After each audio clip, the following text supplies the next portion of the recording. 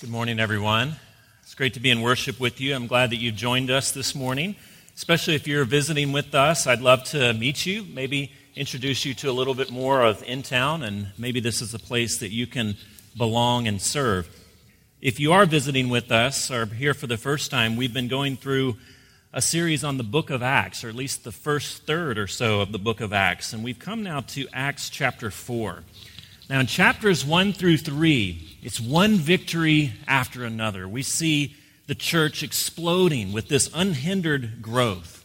And the apostles are teaching this new thing has happened. They're teaching religious Jews that this old story in the Old Testament, their big story that they've been living their lives by, has now been finalized and launched in a new way in the person of Jesus. And now they're learning what it means to find their life in this big story, in the big story of Jesus Christ. And many people are streaming into the church and saying, I want to be part of this. I want this story to be my story. And what does that mean? And what does that look like? Well, one thing it looks like, and we see this pivot in chapter 4, is it looks like a life that's going to encounter opposition. And in many ways, in some ways, persecution. And we see in chapter 4 and throughout much of the rest of the book of Acts, persecution, dramatic persecution, fall upon the church. And that's the context as we read our New Testament reading this morning. Acts chapter 4. The priests and the captain of the temple guard and the Sadducees came up to Peter and John while they were speaking to the people. They were greatly disturbed because the apostles were teaching the people, proclaiming in Jesus the resurrection of the dead. They seized Peter and John, and because it was evening, they put them in jail until the next day. But many who heard the message believed. So the number of men who believed grew to about 5,000. The next day, the rulers, the elders, and the teachers of the law met in Jerusalem. Annas the high priest was there, so was Caiaphas, John, Alexander, and others of the high priest's family. They had Peter and John brought before them and began to question them. By what power or what name did you do this? Referring to a healing that they had performed just prior. Then Peter, filled with the Holy Spirit, said to them, rulers and elders of the people, if we are being called to account today for an act of kindness shown to a man who was lame and are being asked how he was healed, then know this, you and all the people of Israel, it is by the name of Jesus Christ of Nazareth, whom you crucified, but whom God raised from the dead, that this man stands before you healed. Jesus is the stone you builders rejected, which has become the cornerstone. Salvation is found in no one else, for there is no other name under heaven given to mankind by which we must be saved. When they saw the courage of Peter and John and realized that they were unschooled, ordinary men, they were astonished, and they took note that these men had been with Jesus. But since they could see the man who had been healed standing there with them, there was nothing they could say. So they ordered them to withdraw from the Sanhedrin and then conferred together. What are we going to do with these men, they asked. Everyone living in Jerusalem knows that they have performed a notable sign, and we cannot deny it. But to stop this thing from spreading any further among the people, we must warn them to speak no longer to anyone in this name. Then they called them again and commanded them not to speak or teach at all in the name of Jesus. But Peter and John replied, which is right in God's eyes, to listen to you or to him? You be the judges. As for us, we cannot help speaking about what we have seen and heard. This is the word of the Lord. Let's pray together. Father, as we encounter this text, it does seem in many ways so far off because we don't encounter in this context, most of us, persecution of this sort. We're not called before councils. We're not called to account in formal ways what we believe. But Lord, let it ring true in our hearts and lives this morning. Let us understand how it is relevant for us. Lord, we don't need just more information, more knowledge, but what we need is your Spirit to take hold of us, to give us a sense of your presence, to change our affect, to give us empathy for those people that you have empathy for, to give us pathos for the things that you have pathos for. Would you take hold of us? Would you give us courage like Peter and John? In whatever circumstance we find ourselves in this morning, let it be the gospel of Jesus and what he has done in our behalf that would give us courage and freedom from fear. Lord, we pray in Jesus' name, amen.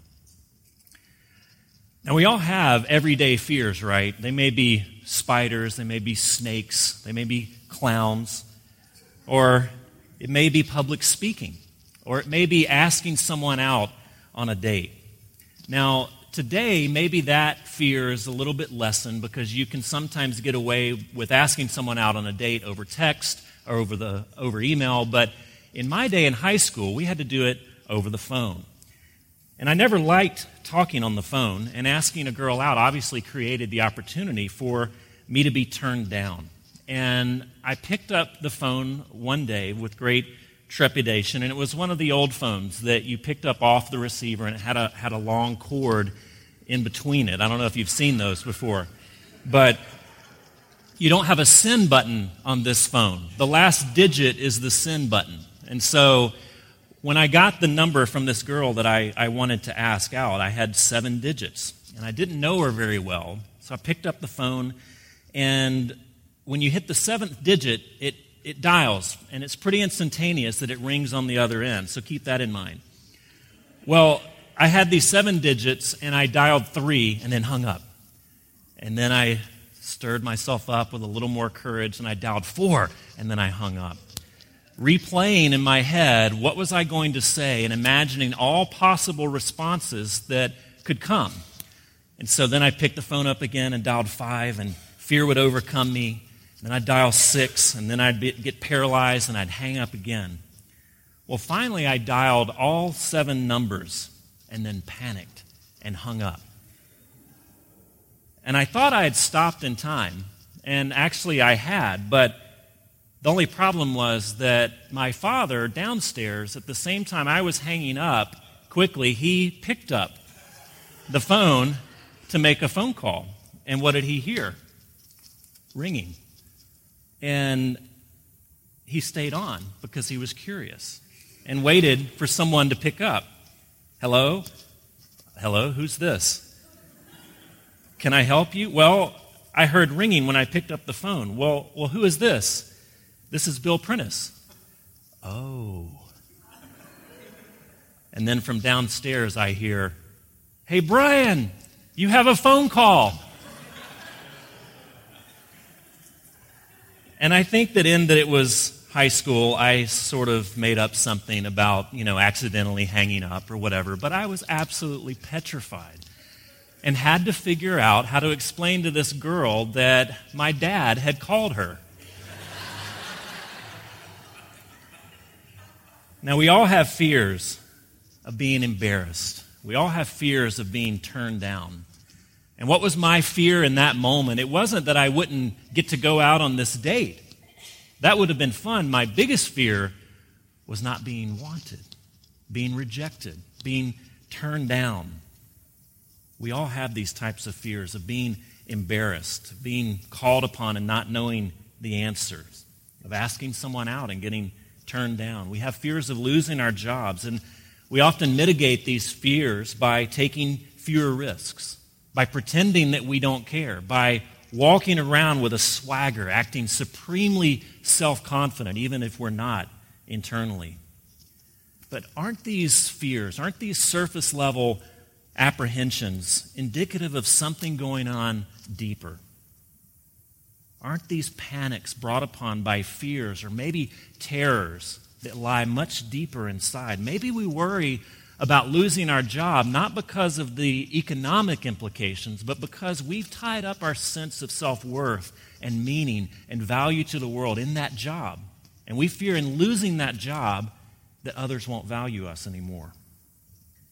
We long to attach ourselves to someone else, but we're so afraid of rejection that we can't ever get close enough to have real companionship.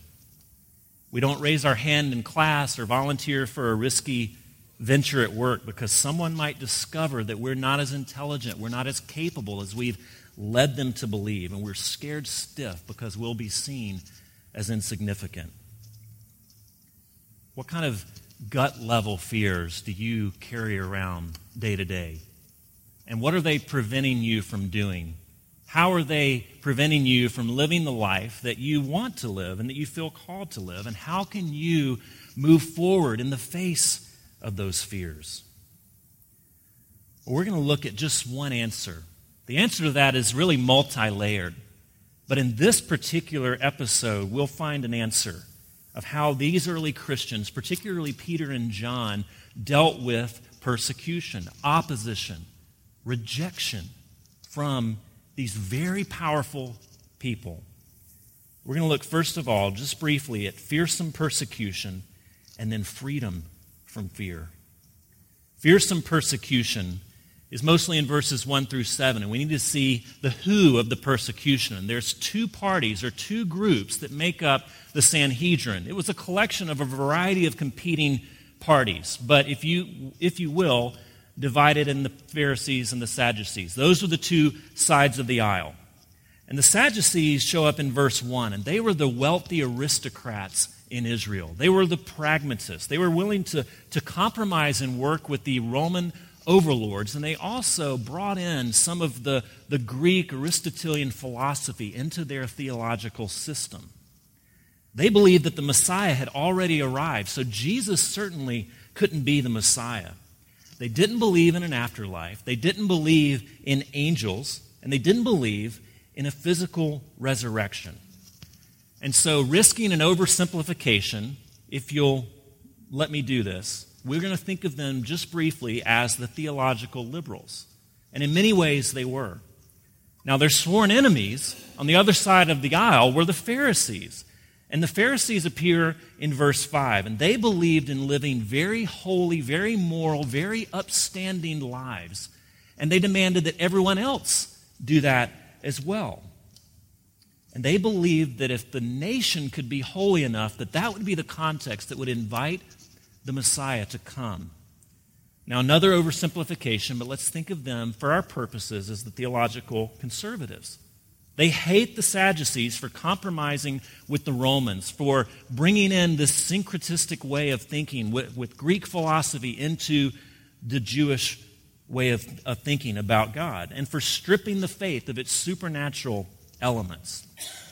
But strangely, we see these two parties, though on the surface having everything against one another and very different, collaborating to persecute the church, to persecute Peter and John. These two parties share nothing in common ideologically, and yet they unite to oppose the early church. What does this tell us? And it tells us something about the why of persecution. A few years ago, NPR ran an interview with the elderly widow of the former Shah of Iran. And she talked about how strange the revolution was in her country in the late 1970s. Because on one hand, you have these left-wing students that are marching to get rid of the Shah. And who do they have on their placards? What face? It's the Ayatollah Khomeini, an Islamist fundamentalist. They have nothing in common. And she said it was bizarre how these Islamic fundamentalists and these left-wing radicals united into the revolution to get rid of the Shah. What was going on? Well, it's much more than just about ideology or theology. But it was very personal, and it was about power.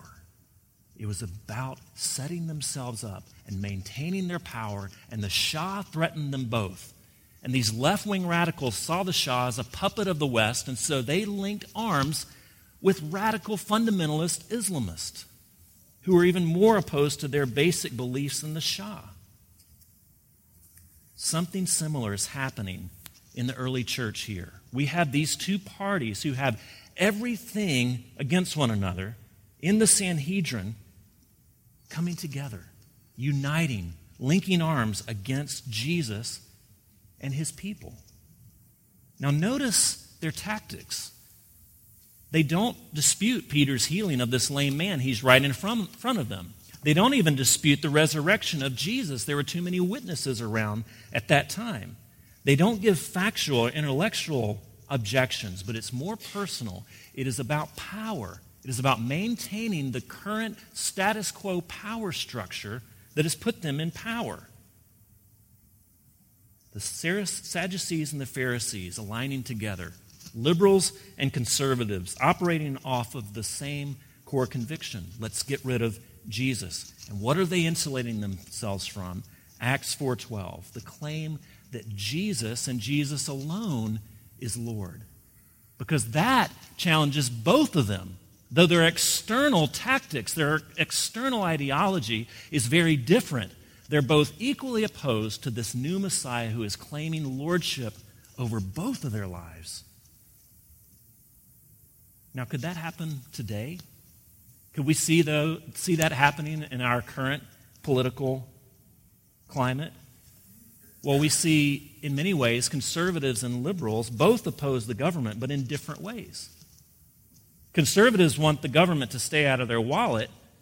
I'm doing it with the wrong hand now. Left, right. Conservatives want the government to stay out of their wallet. Liberals want the government to stay out of their bedrooms.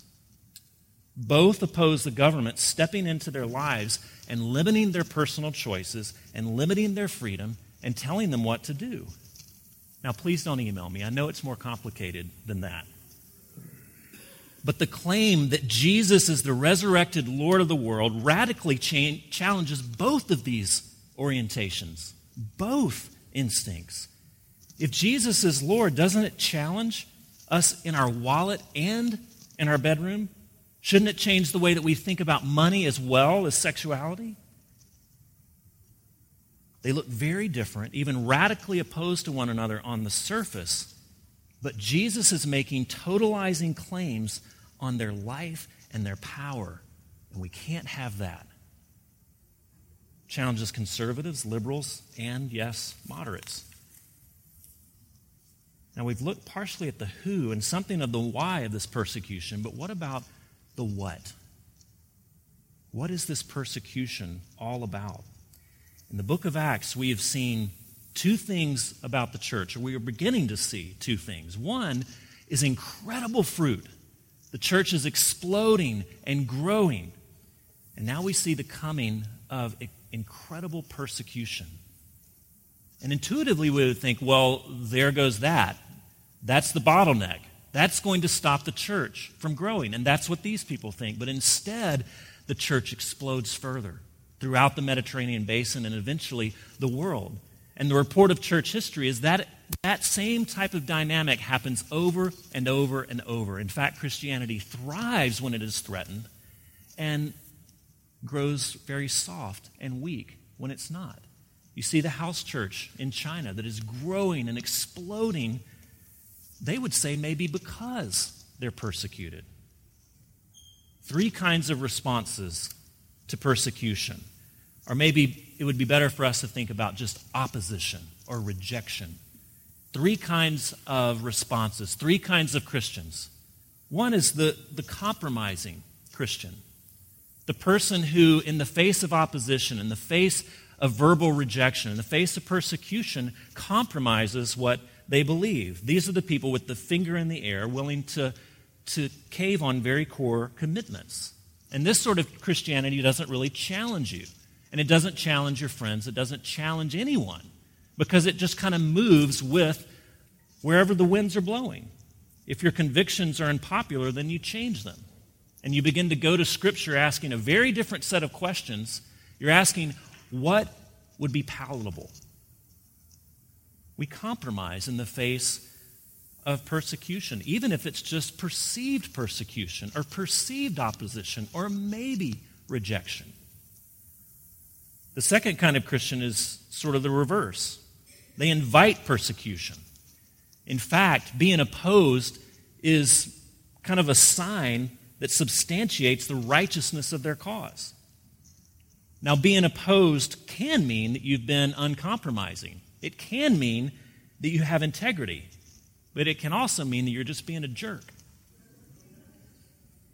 They're compromising Christians, but then there's callous Christians. These are the kinds of Christians who picket in front of parades with very sensitive signs. But before we let ourselves off the hook, those are those kind of people. It's also those of us who don't understand our context. It's also those of us who can't imagine that someone might not be a Christian, who can't imagine that someone might not share our values, those who look down on others with different beliefs, those who don't do the hard work of holding on to the gospel with integrity, yet with a distinct and powerful winsomeness. There's compromising Christians, or a compromising response to persecution. Then there's callous Christians. But Acts shows us that there's a third type of Christian. And here we move from just looking at fearful persecution to freedom from fear. Where does freedom from fear come from? Compromising, callous, or, like Peter, a confident Christian, a confident response to persecution or opposition. They don't look for persecution, they don't legitimate themselves by opposition, but they're also not afraid of it. They know suffering is part and parcel to being a follower of Jesus. And then Peter, what does he say when he's called before them? Filled with the Holy Spirit, said to them, and notice the confidence here. This person who had denied Jesus 3 times, just 7 weeks earlier, stands up in front of the most powerful people in Israel and says, rulers and elders of the people, if we are being called to account today for an act of kindness shown to a man who was lame and being asked how he was healed, then know this, you and all the people of Israel, it is by the name of Jesus Christ of Nazareth, whom you crucified, but whom God raised from the dead, that this man stands before you healed. Confident. The Sanhedrin. And in case we might miss the perilous situation that they're in, Luke mentions 2 names, Annas and Caiaphas. It's the very same people who were present at Jesus' trial just about 7 weeks ago. And we know how it went for Jesus, right? Peter stands before this same body. Peter, who had denied Jesus 3 times, stands before them with confidence, with directness.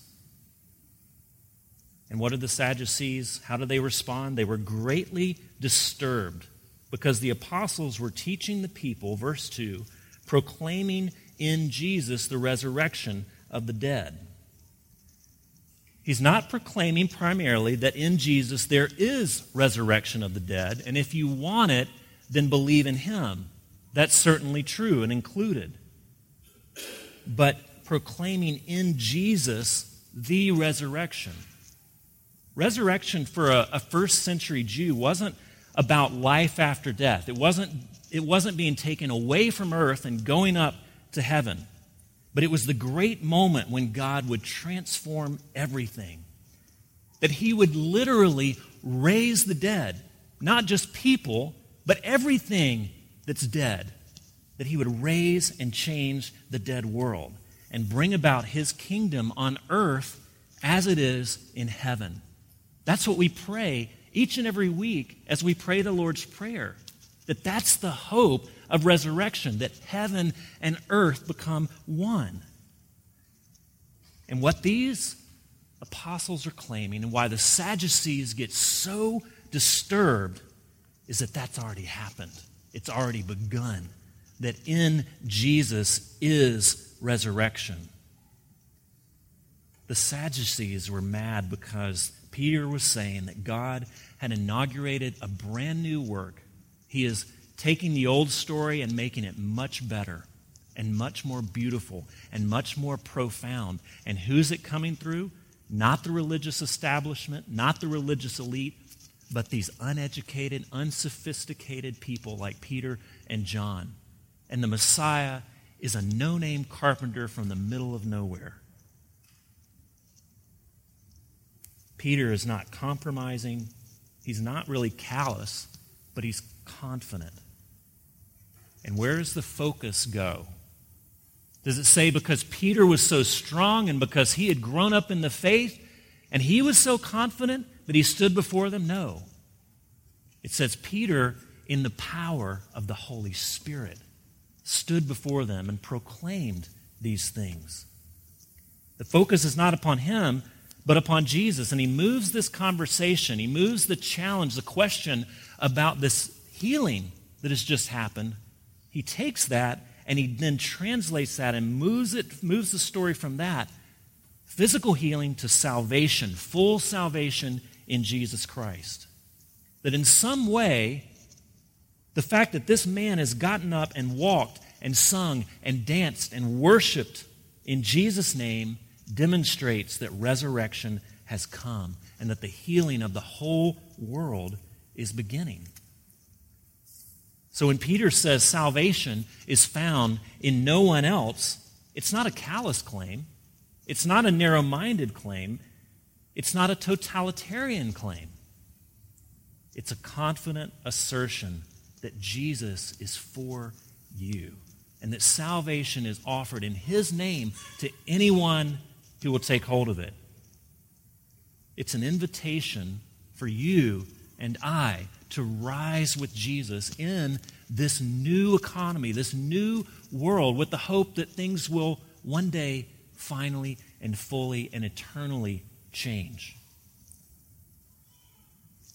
So from freedom to fear, how do we get there? How do we stand before opposition, verbal rejection, persecution, like Peter, with confidence? And the key is not ultimately about being brave like Peter and John.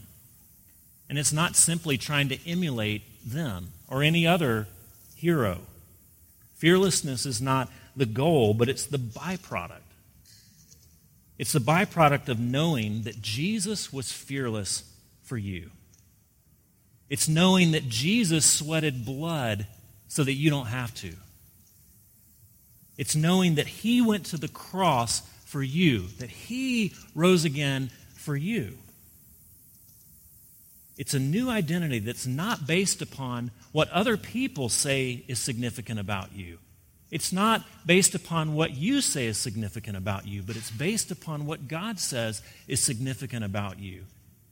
And your significance is that you are a creature made lovingly in his image. And even when you went astray, even when you walked away from him, that he chased after you and brought salvation and healing. And that your identity is now a new creature. If you're a Christian, your new identity is wrapped up in him, and it can never be taken away. It can never even change. That the whims of other people's opinions, the whims of your own self-opinion, can change and fluctuate daily and hourly. But Jesus' opinion never wavers. That's what's happened in Peter's life. What did he just experience?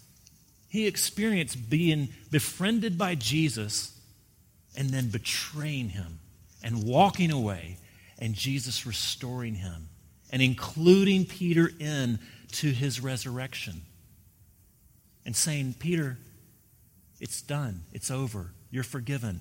Here's grace. Come and enjoy the resurrection with me.